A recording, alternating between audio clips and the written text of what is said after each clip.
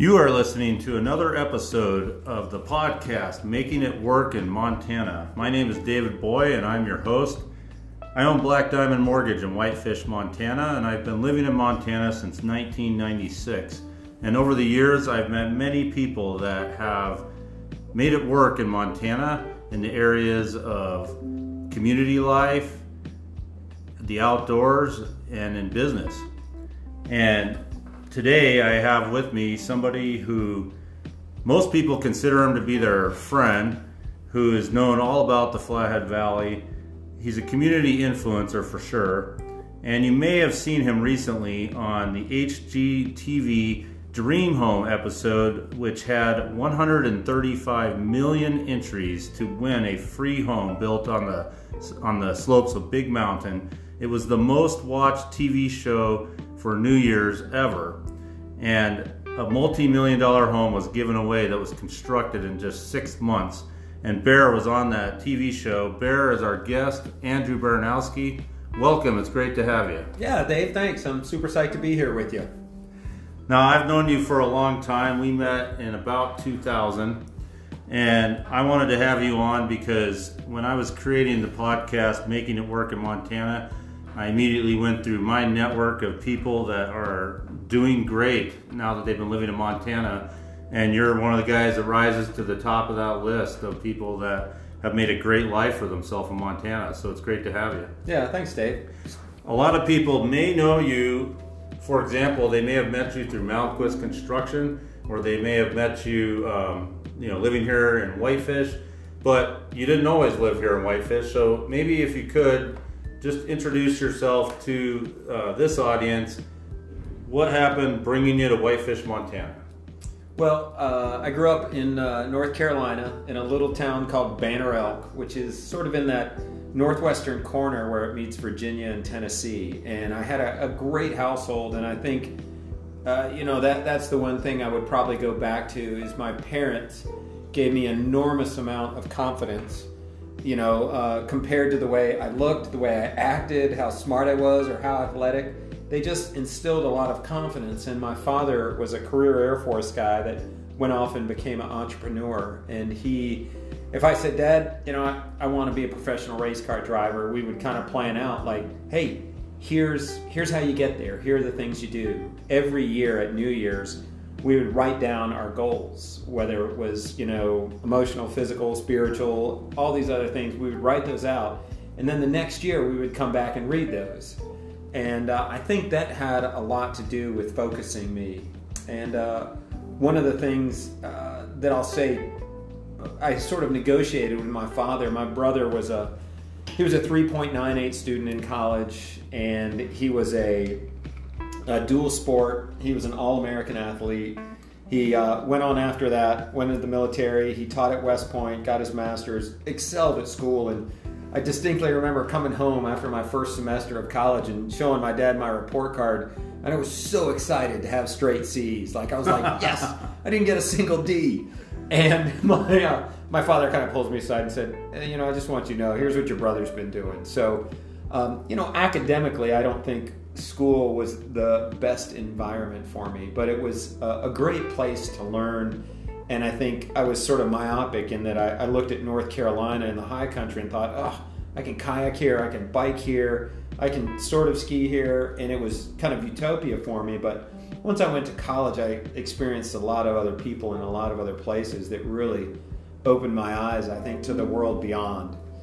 So I think that had a lot of, those formative years were really strengthening, and having a solid family and knowing still to this day, if my dog died, my house burned down, my car blew up, if everything went south, I feel like I had a foundation that I could go back to and a support network there. So that's probably, I'd say, the most formative thing that happened. But after college, I moved to Austria, and I lived there for 3 years, just outside of Vienna, and really met a lot of great people. Went to a kind of a local church, got involved comically in a folk dance group, and just met all kinds of people. And I saw how their relationships really differed. There was a guy in this folk dance group who was a trash man. What's a folk dance? It's like, I guess, like I guess you'd call it like square dancing or clogging, like traditional Austrian folks dance. Yeah. Okay. And the thing that happened is I would do my German homework in this park every Wednesday, and these guys would dance, and I would just kind of watch them in the background. And then about 2 months into it, this girl grabbed me and she said, "You're dancing with us." And I said, I really can't speak German. She said, "We'll teach you." And she said the bar is the best place to learn German anyway. And these guys ended up being great friends. And I think the interesting thing was, as I was saying, this garbage man and this mayor's son were both friends. And in some of the first conversations, they would say, "Hey, well, how much money do you make?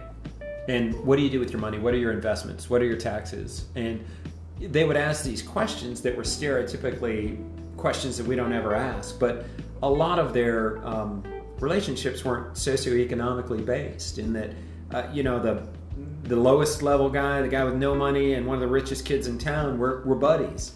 And that always impressed me. And I think another thing that impressed me as I think back about it now is whenever you said goodbye to somebody or this group of people, you were never like, "Hey, I'm out of here. See ya."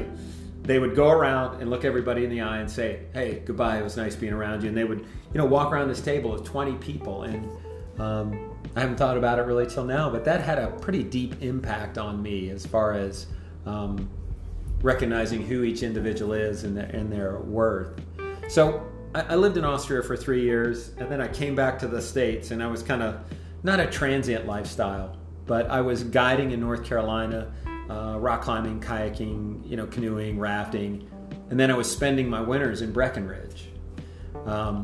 And I was driving. I was part of a race crew for the first year, which really wasn't that much fun. It looked glamorous from the outside, but it wasn't. And I saw these guys driving around on snowcats, and I thought, man, that makes a lot of sense. Every day is free, and you're not going out at night. It can alternatively be used as a dating machine, kind of like taking a date to the laundromat.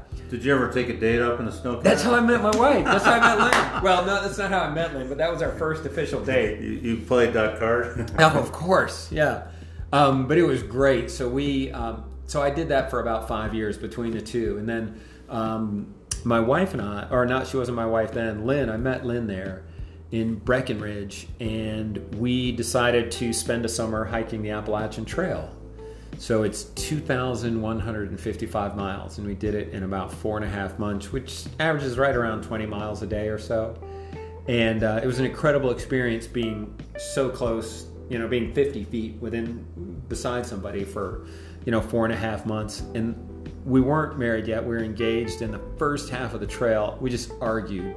Not all the time, but we decided, hey, we're going to finish this trail together, but after that, we're done. And then when we hit Pennsylvania, it wasn't, bliss all the time, but we really started, I think, having a lot more fun and being open to who the other person was, because my wife is amazingly detailed. Like, she would write journals, and she would say, okay, here's when we're going to get water, and here's how much we're going to do, and then here's where we're going to buy food. And I was just kind of a pack mule along for the ride. So she was the planner and organizer, and I instead of that annoying me, I realized the benefits and appreciated it. And we kind of fell in love all over again. Came back to Breckenridge for the winter, and then got married that summer. And then that summer, we ended up leaving and moving to Sicily and working with a group called Young Life there for about 3 years, which was a fantastic experience. About how old were you at this point? Oh gosh, I got married when I was 30. Okay. So right then and there. And then we came back from Sicily. My wife, she was mathematics and computer science, and she decided that she wanted to have more of a helpful role in people's lives, and we were on a service project in Romania, and it kind of changed her life. I think seeing kind of street kids and sort of the grim and dire circumstances that a lot of people live in. And so she came back and had to do a lot of hours just to apply to go to PA school. And so she got accepted with amazing. The odds were against her in every way, and she got accepted to PA school at Duke. So she got her master's of health science. And then at that point, we ended up right after she graduated, we moved to Afghanistan with a group called Samaritan's Purse. Now, Afghanistan, what year was that? Dave, I couldn't tell you that. Was it after we invaded Afghanistan? Yeah. It was way after. And I think that makes a big difference. I think the main thing I forgot to say is we, jumping back, is before she went to school is we did a bike trip, pedal bikes. And we flew out to go see some friends in Portland. And her brother lived there. And we rode around Portland for a little bit. And then we went to the San Juan Islands and rode around there. And then we went to Vancouver and then got up to Jasper. And then rode the Icefields Parkway down. And we came through Whitefish.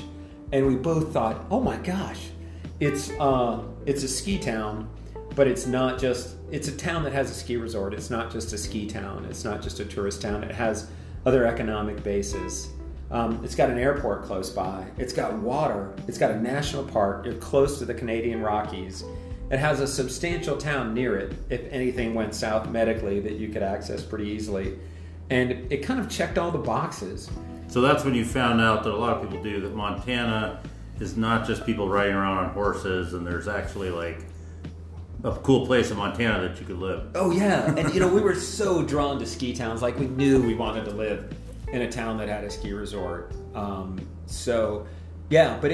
think a town that was at the time probably 5,000 that had a substantial community. When we were in Breckenridge, I felt like you didn't see grandkids and grandparents. I mean, it was that 25 to 35-year-old male demographic that was just hitting it hard. And I thought this seemed like a really different town. It seemed like a community. So you had a glimpse of what Whitefish, Montana was like. I do want to hear a little bit about Afghanistan. So you're in Afghanistan. What are you doing there? Well, I'm drilling wells. We did 1,200 houses a year with hand tools. We'd get beams out of Russia, and guys would draw a pencil line down it, and they'd saw down it. And so they were making their bricks for their buildings, but we were providing windows and doors and rafters. So, and were you there in the rebuilding after the war? Mm-hmm. Yeah, and those were probably the kindest, most generous people I've ever been around in my life, as far as the things they would give you, and just to show appreciation. And the fathers wanted schools for their kids. They wanted clothes on their kids' back. They wanted shelter, and they wanted food. And they didn't have all these needs, and the Taliban was really brutal to them. I mean, they ended up, you couldn't have a picture of yourself on the wall. Your kids couldn't fly a kite. So, they came through and tore all the power lines down, any infrastructure they had. So they were just really kind, sort of desperate people. But the hugest impact we have is we'd go to a community and say, we'd talk to the leaders and say, hey, we can build 10 houses here this year. Who do you want them for? And so it was beautiful that everybody bought into it. Everybody had ownership. It wasn't sort of, coming in from the ivory tower and saying, here's what we're going to do, and here's who we're giving them to, and you have to accept that or you don't get them. So, and even, we gave away an enormous amount of just like Christmas gifts, small things in the community that made a big difference. If you care for people's kids, they kind of care for you. And we also drilled wells. I went down to the very bottom. I think it was like 130 or 160 foot hand dug well. Started out as 6 feet, no shoring whatsoever. They had written in Cyrillic all the way down and narrowed down to about 3 feet. It was in the middle of this town. So that was, I think, my wife said that water changes a community. Clean water makes all the difference. We saw people in towns drinking out of troughs that animals were drinking out of. And so, yeah. So Afghanistan, then you got the tour and you got a glimpse of Whitefish. When did you make the move to Whitefish? Like, how did that happen? Well, when we came back from Afghanistan, I grew up, as I said, in this small town called Banner Oak, North Carolina. And we had a family Christmas tree farm. My father was into real estate and rental properties, and I had a small building business where we were building homes. And we kind of packed up the farm and said, we're done with the East, we're moving west. And we didn't have any prior relationships to Whitefish, didn't know anybody. We knew some people who had driven through. And we showed up in town. We had a nightly rental at a place until we could find like a monthly rental. And then we had the U-Haul for an extra 4 days or 5 days, and just had bare essentials, and moved into this monthly rental.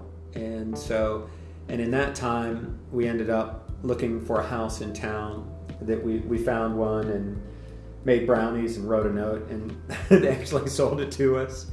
But so you just bought directly from the seller? Well, no, we actually used a real estate agent, which worked out great. Okay, but you found it that way. Yeah, and so what we ended up doing is during that time for the summer, we weren't desperate to make money, so I ended up working for a lot of people for free in the Valley, and I really enjoy building. As I said, I worked in North Carolina in that, and I did some in Austria when I lived there, and a little bit in Italy, and so I ended up working for a bunch of people for free for probably 2 months or so. I'd come and say, hey, do you want me to, I can do takeoffs, I can run materials, I can, put on my tool bag, whatever you want to do. You don't have to pay me, but I just want to see who you are.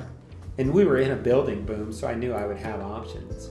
So this is pretty cool. So were you consciously thinking that if you did some work for free for people, that later you were going to look for a job for one of these people, but you were trying them out as potential employers or potential business partners? Oh, I guess I was interviewing them, is what I felt like, in that I wanted to see what their crew said about them behind their back, how they ran things, and how it just the ebb and flow of their daily business, see if they were respected. And I put together a spreadsheet.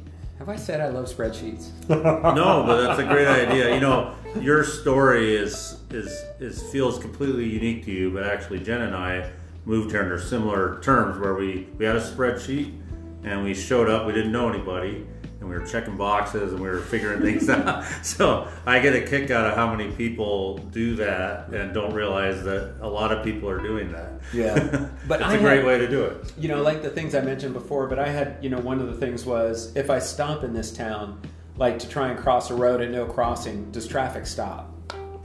Are people friendly? Do they wave at you? I had a lot of these sort of, I guess, esoteric things in there too. But part of my job spreadsheet, not my moving here spreadsheet, was, what do people say at the bar about this company? And what does the equipment rental say? And what does the building supply say? And, asking the equipment rental, hey, are these guys, do they pay their bills on time? When I'd narrowed it down to 5 people. And then I said, hey, who's paying their bills on time? Who's asking for a deal? And so, there's a breakfast spot in town, and there's a, kind of a nightlife spot in town. And so I would go by and talk to working class guys to kind of get a broader, view of who these people were. So, and the thing is, one of the reasons that I ended up working with Malmquist Construction when Casey was there is one of his tenets was, I don't ever want you to be here just to show face time. Like, I don't want you in the office to be in the office. If your job's running well, I want you to be out playing. If you can do your job in 20 hours, great. I don't think you can, but if you can, I want you to be with your family, and I want you to have fun, and I want you to experience Montana. And that was very different than a lot of the other guys. Which would be evidenced by the fact that now, how many years? I know that the path wasn't completely linear, but you've been somehow working with Malmquist for what, 18 years now? Close, yeah. It'll be 17. Yeah. And as I've noticed, just living here in the community, success is just going awesome at Malmquist right now. You guys are doing very well. Yeah, I think so. And I think it's this is going to sound corny. You can laugh at me after this, but it's the products that we're producing. It's the people that work there, and the people that we work with, and then it's the processes that we have. I feel like, and I coined those 3 Ps. But, the 3 Ps. Yeah, but that's the, I think that's it. And we make mistakes, wonderful mistakes, but I think it's owning up to the mistakes, and it's saying, hey, here's where we went wrong. Here are 3 ways to fix it. How would you like us to do that? I think it's, having a accountability with people, and having a similar character with the people that you work with, and beliefs in these things, I think really makes a difference. I've had people I work with say, hey, you didn't mean that. Why did you say that? And it's like, yeah, you're right. I really shouldn't have said that because I didn't mean that, and it's pretty superficial. So now I think your job kind of gets into why you plug well into the community. So real quick, what's your job title? It's a project court jester. Court jester. Well, I think that's a good. You're like a project manager. Yeah. Okay. Yeah. So real quick, like what's kind of the day-to-day operation of the project manager? I have a vision in my head, but maybe just explain. Like somebody's building a $5 million house and it's high quality. There's a lot of different people involved. What's your job? Well, if Lynn were to say, "Hey, what's your day look like?" I'll have a concept of what it looks like and know some things that I have to do, but I can never predict, what it's going to be. And I think as a company, we really like working on difficult projects, complex projects that are on the lake that you have to work your way out of or up on the mountain. You guys did a nice high value tree house. Yeah, we did 3 tree houses. They're the Snow Bear ski chalets that are amazing. They're right beside the slope, and they're these tree houses, and we've never done anything like it. And I think it's the only project we've ever worked on that's been in Architectural Digest and in Reader's Digest. So what's the hardest part of your job?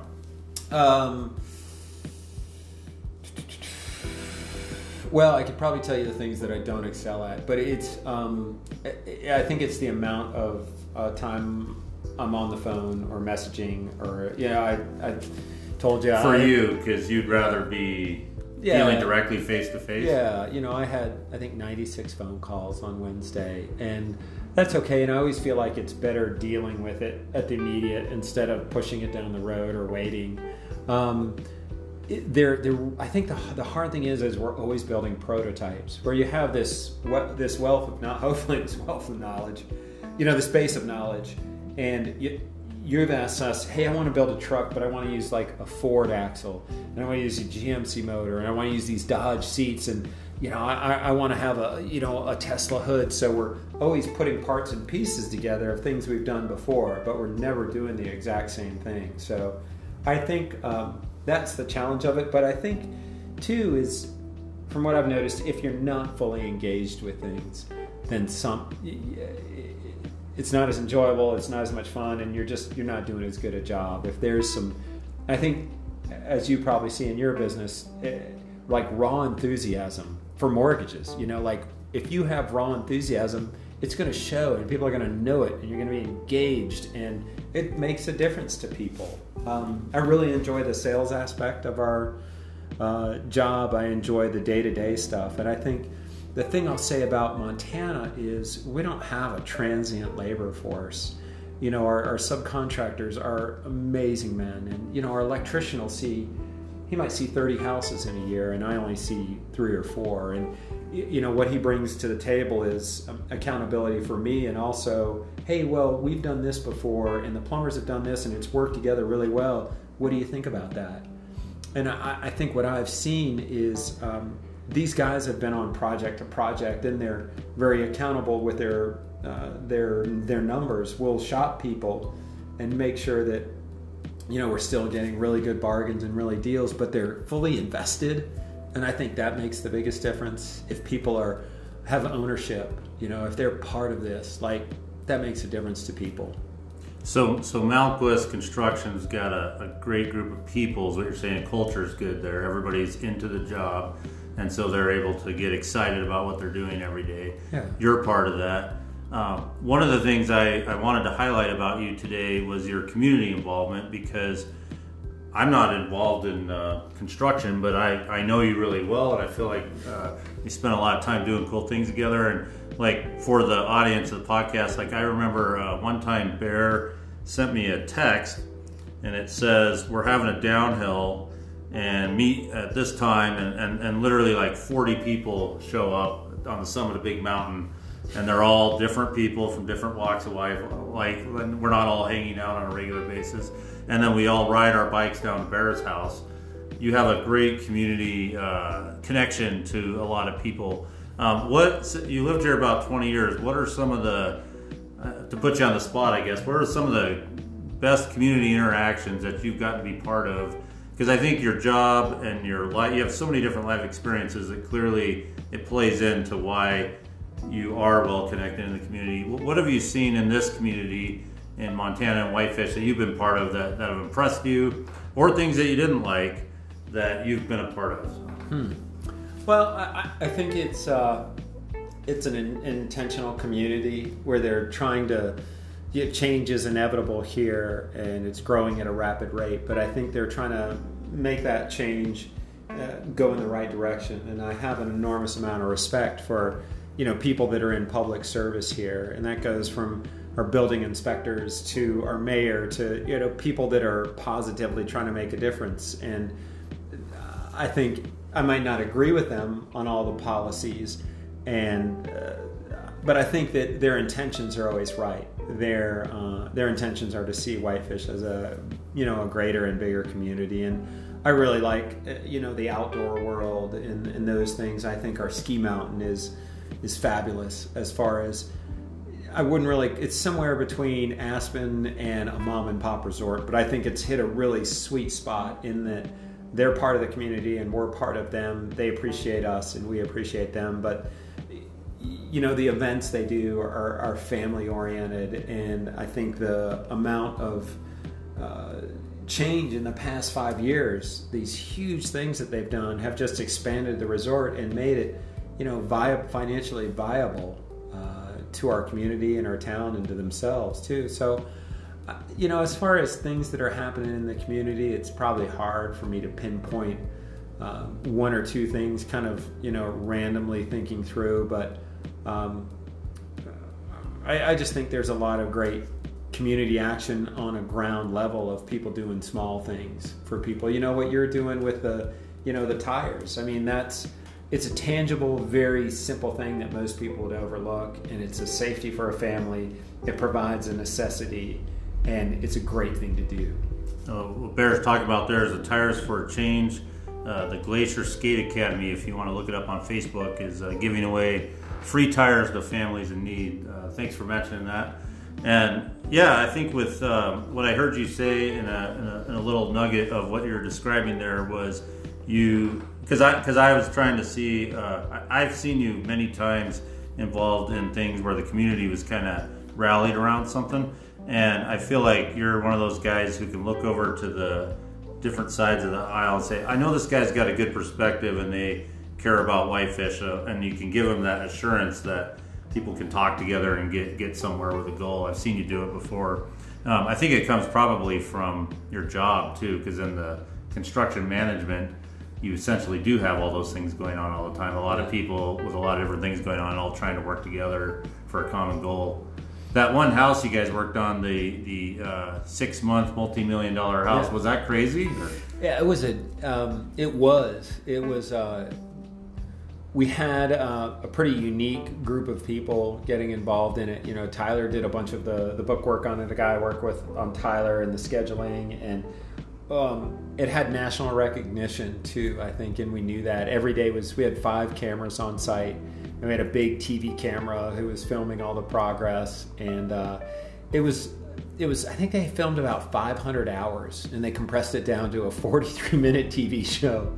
But it was great recognition for us as a company that we finished on budget, ahead of time, and we had accolades from the network and the people that worked there, and it was a great thing. But it was insane how many people were on the job at one time. It was a great. Because it's not just building the house; it's also a lot of people wanting to watch you build the house. Oh yeah. Yeah. So it was fun. It was a good experience for us as a company, for sure. Well, Bear. So I've known you for about 20 years, and what I brought you on the show to just highlight an example of somebody who's moved to Montana, made it work in Montana. You've given us a lot of illustration of some of the things that you've gone through both before and during. I think a lot of nuggets for people who are thinking about establishing themselves, some good ideas. But you still have a long road ahead of you, so is there anything in the future for Bear that you're like, oh, this is coming up, or is there something, what's next for Bear? I mean, you've been doing a lot of great things. I mean, Afghanistan, it's a great job. wife. Yeah. You've got a kid that's growing up in Montana. Yeah. So what do you see coming up down the road? Anything? Well, my son he's 14 now, and I think this might be my last year of coaching soccer as he gets into high school sport. But I think we'll always consider Whitefish our home as far as a staging point. If it's a springboard to somewhere else, we're not real sure. But I tell you, it sounds hokey, but one thing I really like about Whitefish is I feel like I know people and I'm known, and I feel like I love people and I'm loved. And that's hard to give that up, for a long term and ready to form that again. But in my opinion, there's no place like Montana as far as the natural beauty we have, the environment. There's so many great things, and economically it's really solid. A future, I don't know. I've got some kind of harebrained ideas. I've kind of got a wanderlust, but nowhere. We won't be moving anywhere until my son gets out of high school. But then we'll see. That makes total sense. I'm in the same boat. Well, Bear, it's been a pleasure. I've known you for 20 years, but just in sitting here for 30 minutes, I learned a few new things about you. So I hope people that already know you got a few nuggets of what makes Bear tick. And I appreciate everybody joining for Making It Work in Montana. If you have feedback for Making It Work in Montana, please share it on our Facebook page. We want to make this something that you want to listen to on a periodic basis. And we also just want to, if you have a guest that you feel like would be a great example of somebody making it in Montana, we want to highlight them, so reach out. Thank you for joining us, and we look forward to having you listen to us on the next episode of Making It Work in Montana. Woo! See you later.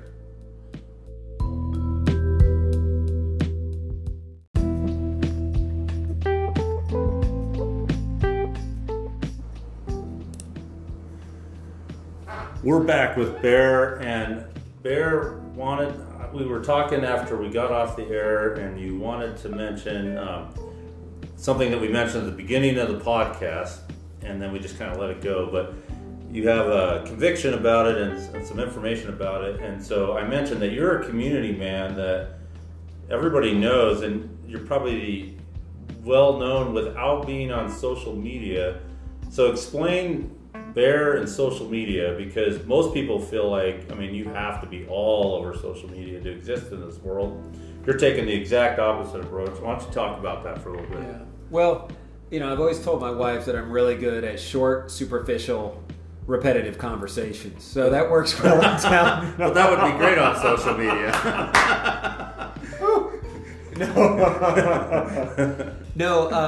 And I've intentionally not been a part of social media. Not that I'm opposed to it or I think it's wrong. It's just, for me, I think it would be an enormous time constraint. And it would be, I have to manage a lot of phone calls, a lot of text, and a lot of emails during the day. And I think it would be something else that I would have to manage, and I would feel like it. And I think part of it for me is, I have friends that are on it, and I think that's great, and it's a really good way if I wanted to share something with a high school friend to kind of let him view my life from afar. But I think for me, and not for anybody else, I've just felt like it's a false representation of my life. It only shows the highlights and the good things and the glamorous pictures in the park and skiing and, mountain biking in the fall. And, I really feel like I would much rather have an in-depth conversation with you than I would, see that. And it's interesting because I think social media really does spur on some conversations, but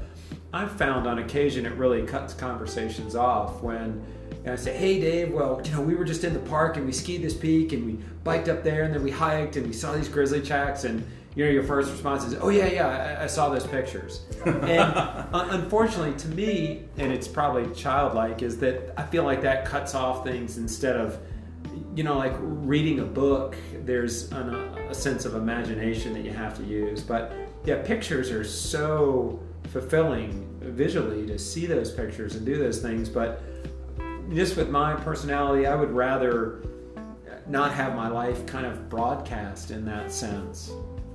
Well, and like I say, I've known you for 20 years, and one thing about you is you're incredibly engaging, like, I know that you care, and I think part of that comes from the real relationship part that's not on social media. It's like, it's not about broadcasting something. It's just about, how you doing, Dave? And seeing if you can cut through all that. And it's funny because I'm all over social media, and I'm at the point where I'm like, any advertising is good advertising, or any exposure is good exposure when it comes to drawing an audience. But I did have an experience just like what you were talking about, where I posted a picture of my daughter and wife and I up in Canada, and we look absolutely perfect. And I wrote in the comments, just 10 minutes before this photo was taken, we were in a big fight. Because if I didn't say that, I felt actually dishonest about posting it, because we were hiking up the mountain, we were all arguing about something, and I was like, we got to get a great picture up here. Got the great picture, it looks great, and I posted it. I'm like, this is not honest. We were in an argument 10 minutes, so I just put that there, and a lot of people thought it was funny, because social media doesn't give you that. It only gives you what you're showing.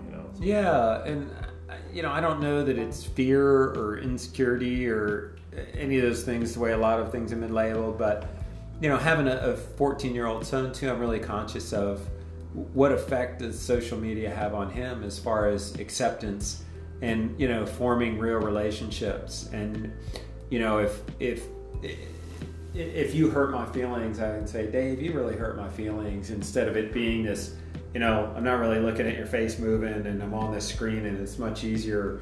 It's a much softer contact. And like another thing too is, I built a house for a guy, very, very successful man in Whitefish. And, one of the things he said in my boardroom, like, I really want people to argue with me. I don't want yes men. He said, at the end of the day, it's kind of a dictatorship. But he said, I want people to convince me I'm a fool. And, I want to have that engagement. I don't want people just saying yes, yes, yes along the way. And I think I really, a portion of my job is confrontation, as far as holding people accountable, them holding me accountable. I feel like I've really got to be the advocate of the homeowner, and I've also got to be the advocate of the sub, so that nobody's getting abused in this relationship. And it's a complicated thing, and it's kind of a fine dance if I can't step back. And I don't know, and probably some of it's privacy too. I really like having, I think, sacred things, where I'll go into the park and not even take a picture, and just hopefully savoring it. But maybe that's a little too esoteric or too, I don't know. It's just my personality. It's awesome. It's good that you're sticking by your convictions and that you're honest. And I'm really glad that you shared it, because I think it's something that is countercultural today, and probably a lot of us need to really reflect on that and think about the bare perspective. So I really appreciate you giving it. So yeah, one last thing I'll say is too, somebody spoke at the middle school, as far as middle school, how social media affects middle school people and other things. And it was really good for me, like when I'm driving, because I drive into town and my son comes to my office and then he walks to school, which is a block and a half away or 2 blocks. And the great thing is it's really easy to try and start up. I'll typically get calls not before 7 o'clock, but right around 7 o'clock they'll start coming in. And for me, it's like, I gotta make things sacred in my life, or untouchable. Like when I'm riding to school with my son, like I don't have much longer of that. And why am I on the phone, or why am I dealing with these things that I can wait 15 minutes with? It doesn't change anything. And just be patient and make him realize how important he is to me. Conceptually, he's been important, but how does that practically work out? Like not having a phone in my bedroom, and not letting him have that, and having those things quarantined, or using them as a tool and not letting them dominate, which is tough. It is tough. It's everywhere, so it really requires conviction. Yeah. Well, thanks for sharing that, Bear. Awesome nugget. You.